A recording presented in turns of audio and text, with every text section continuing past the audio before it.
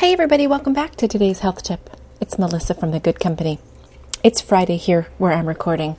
Friday morning, dark and a little bit dreary, but I'm hoping for some better weather. It's been pretty foggy all week here and really damp, surprisingly, and warm, which is not so bad for the end of October.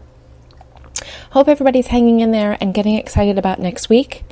It starts our intro to the 5 pillars of health. We're going to dig deep into hydration, sleep, movement, nutrition, and breathwork/mindfulness.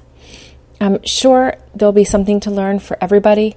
Really dialing it back to the basics just helps us to make sure that we are where we need to be with our wellness. Maybe you're not even aware that you're not hydrated enough. Maybe you think your sleep is fine, but you could add a few tweaks to make it even better and deeper and more refreshing. So those are the things we're going to touch on. If you know somebody who needs a refresher, or maybe just hearing the basics for the first time, please tell them to listen in. You can share us over on Instagram. We have a Facebook page. Our website is thegoodcompany.com. All good ways to find us, but listening here obviously is the best. So join us next week and for the next 5 weeks as we talk about wellness and dialing it back to basics.